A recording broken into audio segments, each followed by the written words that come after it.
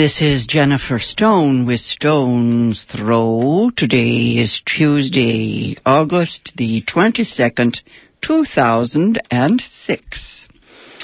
Yes, indeed. Last night I was watching Spike Lee's documentary, the one called, When the Levees Broke. A Requiem in 4 acts. It's on HBO television cable. It's on again tonight, the second half. Part 1 last night. I'm sure it will repeat over the coming weeks. I just wanted to warn everyone. I know that pictures aren't the real thing, but at the end of Part 1, there are images of the dead that are, well, I couldn't sleep, to tell you the truth. They are really horrific. And I remember thinking back when I was a little kid, I guess I must have been 12 or so. I remember the pictures that came to the newsreels. They were at the corner movie house, and I think my mother had tried to prevent my seeing them, but it was after World War II, and they showed the pictures of the concentration camps. You remember the ones with the bulldozers pushing hundreds of bodies into mass graves, and I was just a little kid, and I just couldn't believe what I was seeing. It was like a painting by Hieronymus Bosch. That one, I still remember that day, and I remember wandering around the beach trying to explain to everybody what I had seen. In any case, check out Spike Lee's documentary, but be forewarned about the ending of Part 1 if you are concerned about your children or about the images that get into your head. Actually, you might want to check out another item here. It's the New Yorker for August the 21st. There is a piece here on Katrina, right? Let's see, the 31st of this month is the year's anniversary. This article is called The Lost Year, Behind the Failure to Rebuild by Dan Baum, B-A-U-M. And yes, the pictures here are pretty horrendous, too. Let me read you just one little thing here. If there's anybody to blame, it would appear to be it's the Army Corps of Engineers. People still fighting for the intimacy of the neighborhoods. I think what struck me most was one of the guys on one of the planning commissions, he wants to take the poor people out of the lower 9 and scatter them all over New Orleans. He says, if they live next to middle-class people, you see, that get up and go to work every morning, then they'll get up and go to work. Right. Let's put the Puritan ethic right down there. Yes, God forbid people should have fun. The poor should get together and have their own neighborhood and do a little dancing. Actually, we see some of that in Spike Lee's film, but let's see. Here's the bit about, oh, God, these pictures. Okay. The bit about the Army Corps of Engineers. They, they admit that they made a mess of it. And, of course, the money that George Bush promised is not coming through. They say maybe 1/10. Anyway, it says that 3 recent studies of New Orleans' flood protection system make grim reading. A University of California at Berkeley study found that the Army Corps of Engineers, pressed by the contrary demands of better, faster, and cheaper, had over the years done such a bad job of building and managing New Orleans levees and flood walls that even with post-Katrina repairs, the city remained in as much peril as before. The Corps itself, in a report of more than 6,000 pages, acknowledged that it had built a hurricane protection system in name only, and that it had done almost everything wrong, from assessing risk to choosing technologies.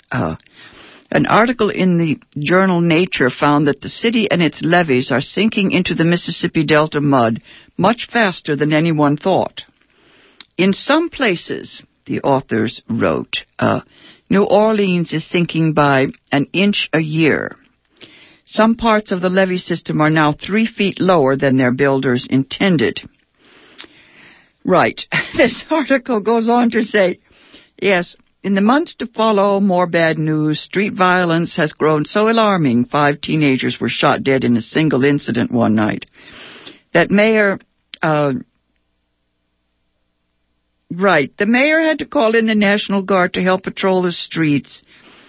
As much as $2 billion in federal disaster relief was discovered to have been wasted or stolen.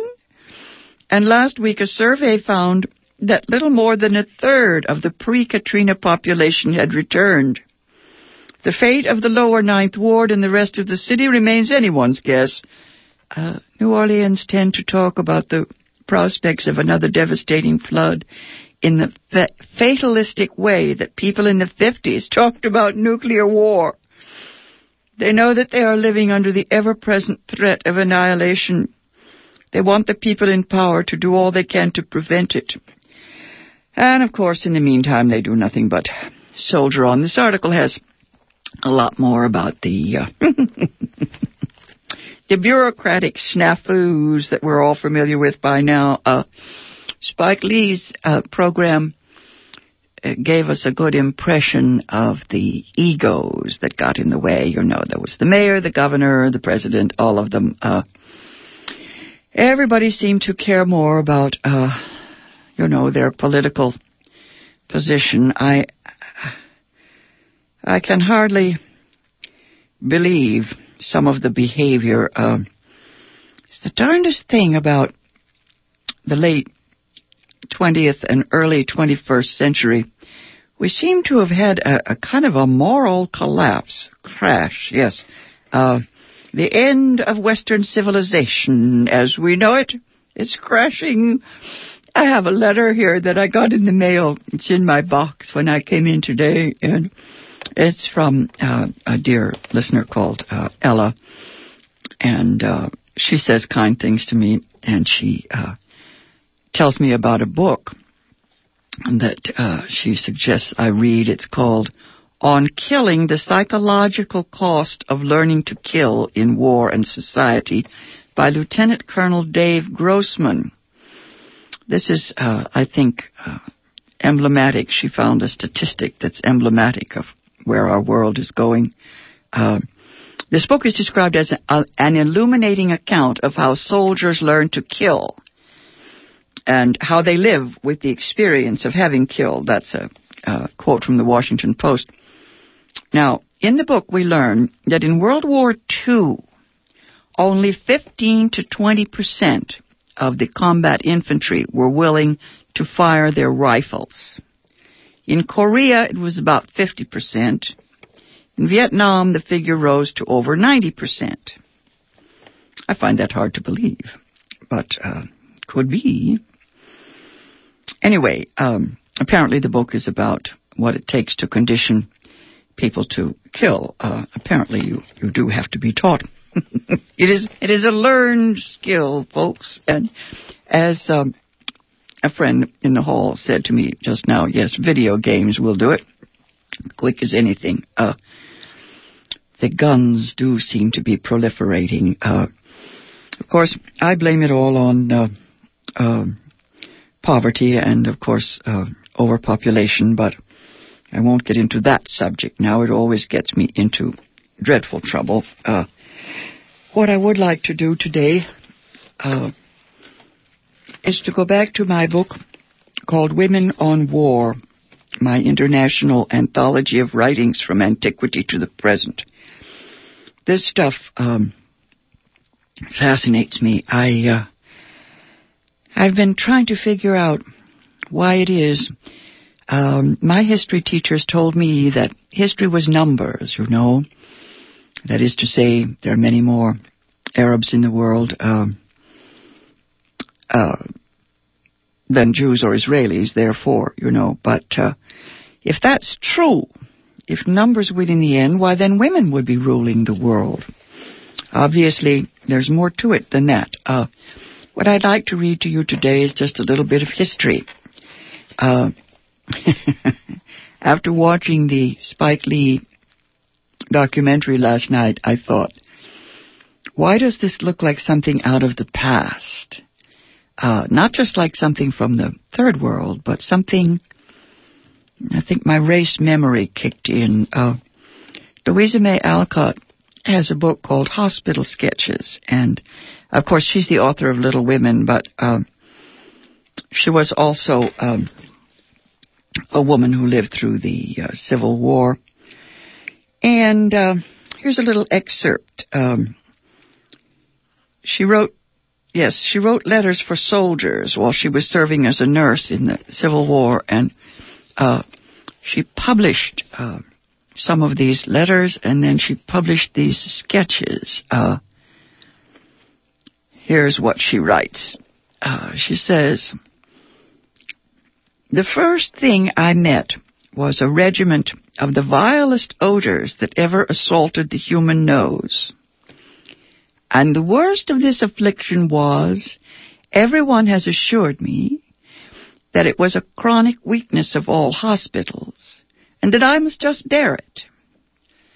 So I did, armed with lavender water, with which I so besprinkled myself and premises that, like my friend Sarah, I was soon known among my patients as the nurse with the bottle. I progressed by slow stages, upstairs and down, till the main hall was reached, and I paused to take breath and make a survey. There they were, our brave boys, as the papers justly call them. For cowards could hardly have been so riddled with shot and shell, so torn and shattered, nor have borne suffering for which we have no name, with an uncomplaining fortitude which made one glad to cherish each as a brother. In they came, some on stretchers, some in men's arms, some feebly staggering along, propped on rude crutches. One lay stark and still with covered face, as a comrade gave his name to be recorded before they carried him away to the dead house. All was hurry and confusion. The hall was full of these wrecks of humanity, for the most exhausted could not reach a bed till duly ticketed and registered. The walls were lined with rows of such as could sit, the floor covered with the more disabled, the steps and doorways filled with helpers and lookers-on. The sound of many feet and voices made the usually quiet hour as noisy as noon.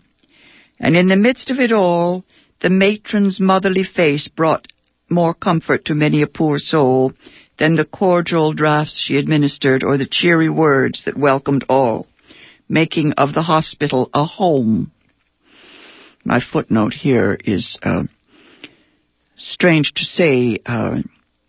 The barbarous conditions are the same today as they were then, but apparently, according to Louisa May Alcott, there were loving caretakers in her day. That is, motherly women who were kind to the sick, to the dying. Surely we have something like that today. She goes on to write, "The sight of several stretchers, each with its legless, armless, or desperately wounded occupant entering my ward, admonished me that I was there to work, not to wonder or weep. So I corked up my feelings and returned to the path of duty, which was rather a hard road to travel just then. The house had been a hotel before hospitals were needed, and many of the doors still bore their old names, some not so inappropriate as might be imagined. For my ward was in truth a ballroom, if gunshot wounds could christen it. 40 beds were prepared, many already tenanted by tired men who fell down anywhere and drowsed till the smell of food roused them. Round the great stove was gathered the dreariest group I ever saw, ragged, gaunt, pale, mud to the knees, with bloody bandages untouched since put on days before, many bundled up in blankets, coats being lost or useless, all wearing that disheartened look which proclaimed defeat. I pitied them so much I dared not speak to them, though, remembering all that they had been through since the rout at Fredericksburg. I yearned to serve the dreariest of them all. Presently, Miss Blank tore me from my refuge behind piles of one-sleeved shirts, odd socks, bandages, and lint. She put basins, sponge towels, and a block of brown soap into my hands, with these appalling directions. Come, my dear, begin to wash as fast as you can. Tell them to take off socks, coats, and shirts. Scrub them well, put on clean shirts, and the attendants will finish them off and lay them in bed. Yes, that's the middle of the 19th century. Here we go again in the television documentary last night. One of the, let's call them first responders, said that, yes, he saw women with menstrual blood and people with feces all over them. The human condition is a sad affair, and if we do not take care of one another, things can get pretty sick, pretty sad. In any case, let us look at the impact of genocide on women. This book also has a couple pieces by Arundhati Roy. I hope I have time for them, but this one is about Rwanda. It's about the impact of genocide on women in particular. I realize that any human being is capable of suffering. Surely women don't have it much worse than men. However, the quality of the torture, the punishment, I can't help but take it a little bit more to heart because of the sexual, hideous nature. These women, yes, widowed, displaced, abused by the war. You know, raped women are, in many cases, cast out of the family. They are tortured and abused first by the enemy and then by their own families. This is by Jean Yuankunda, born 1966, director of the Organization for Women in Rwanda, long title that I cannot pronounce.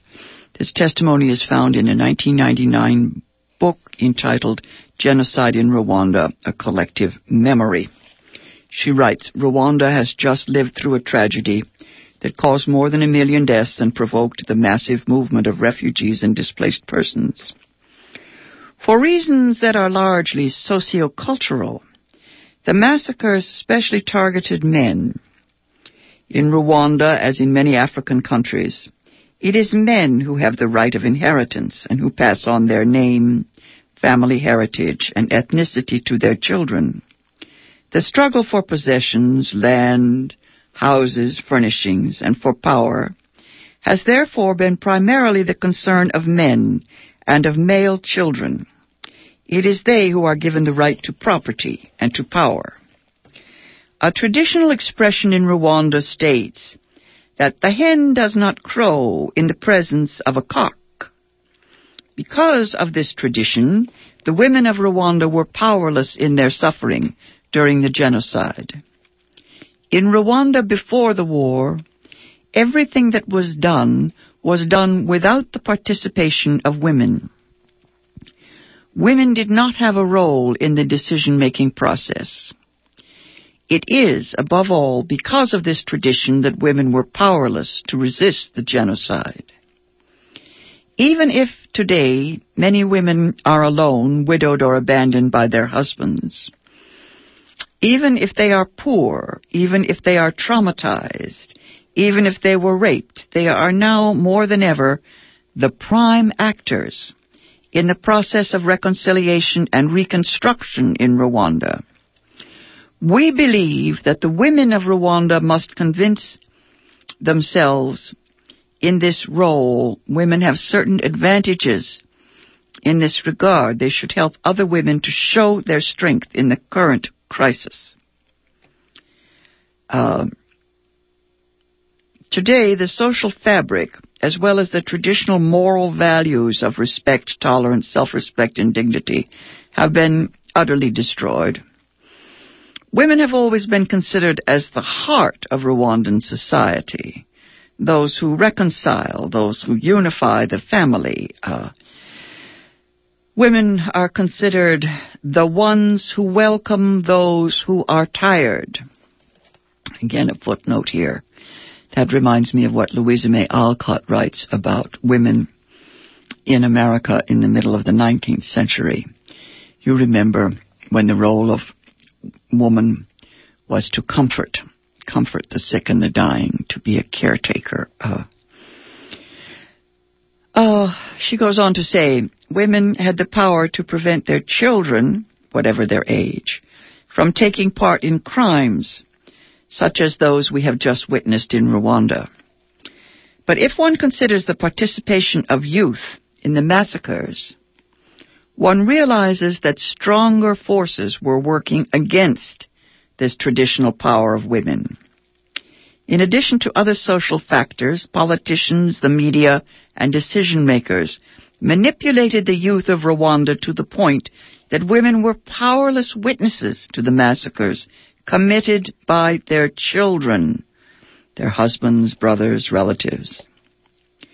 When one closely analyzes the conflict of Rwanda, one realizes the extent to which the inequality of social relations between the sexes can be a barrier to peace. Above all, one realizes the heavy consequences this barrier has on the development of a country when huge numbers of women are left on their own to manage their families. It is women in particular in Africa who feel the terrible consequences of genocide, massacres, and war. They are largely unprepared to assume all the new responsibilities that fall on their backs. This is why it is particularly important to consider the role of women in new societies. The difficult times that Rwanda experiences on a political, economic, social, and cultural level require vigilance and rationalism more than ever before. Women's organizations as intermediaries between grassroots initiatives and governmental programs are called to commit themselves to the resolution of women's problems in order to build a society that is better able to support lasting development. Those involved in the development of the country have the responsibility to consider the best way to maximize the involvement of women. She goes on in this vein at great length. Basically, what she is asking for is a complete, I would call it complete turnabout, as Sojourner Truth says. We have to turn this thing upside down. Here is her list. Here's her list. This is her idea for a response to problems. She says that these are the problems, yes, and we must figure out in each case how to respond. She says the problems are: 1, psychological trauma caused by the loss of direct and indirect family members, rape, its resulting unwanted pregnancies, fear of sexually transmitted diseases. Physical trauma resulting from wounds, rape, malnutrition, lack of housing, owing to destruction, lack of money for rent, increase in the number of widows or woman-headed households with many children or orphans, problems of inheritance, especially for women who were in common law marriages. And the list goes on and on and on about HIV and AIDS.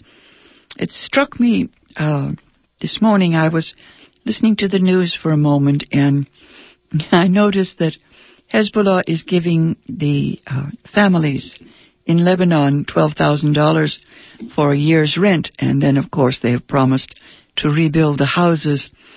I thought of that $2,000 that George Bush offered the refugees in New Orleans, and then, of course, he reneged on that.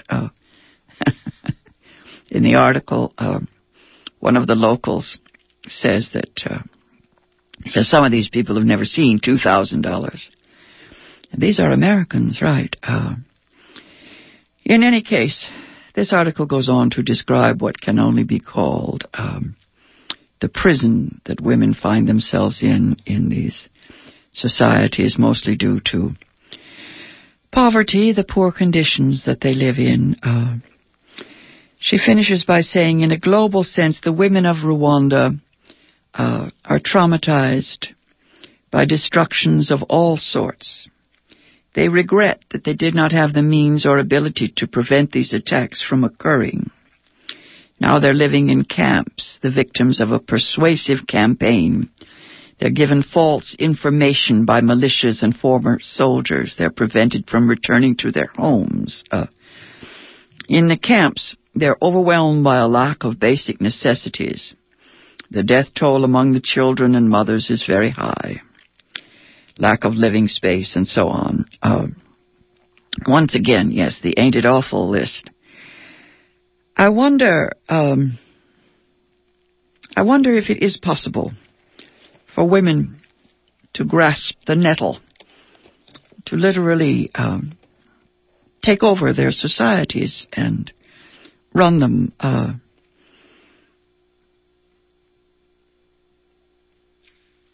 I was looking here at something that Virginia Woolf writes. This is the point at which she had given up. She had seen World War II coming. She had written an essay called 3 Guineas, and she has simply opted out. That is a privilege that we can no longer afford. It's a privilege that women in Western culture think they have. Virginia, of course, simply committed suicide. She writes, "Let it be understood soberly and rationally between us that you are fighting to gratify a sex instinct which I cannot share, to procure benefits which I have not shared and probably will not share, but not to gratify my instincts or to protect either myself or my country. For the outsider will say, in fact, as a woman, I have no country. As a woman, I want no country. As a woman, my country is the whole world." This has been Jennifer Stone. I'll be back on the air Thursday morning at 8:20. Till then, go easy. And if you can't go easy, go as easy as you can. Boys, there's your picture. Drop the shadow.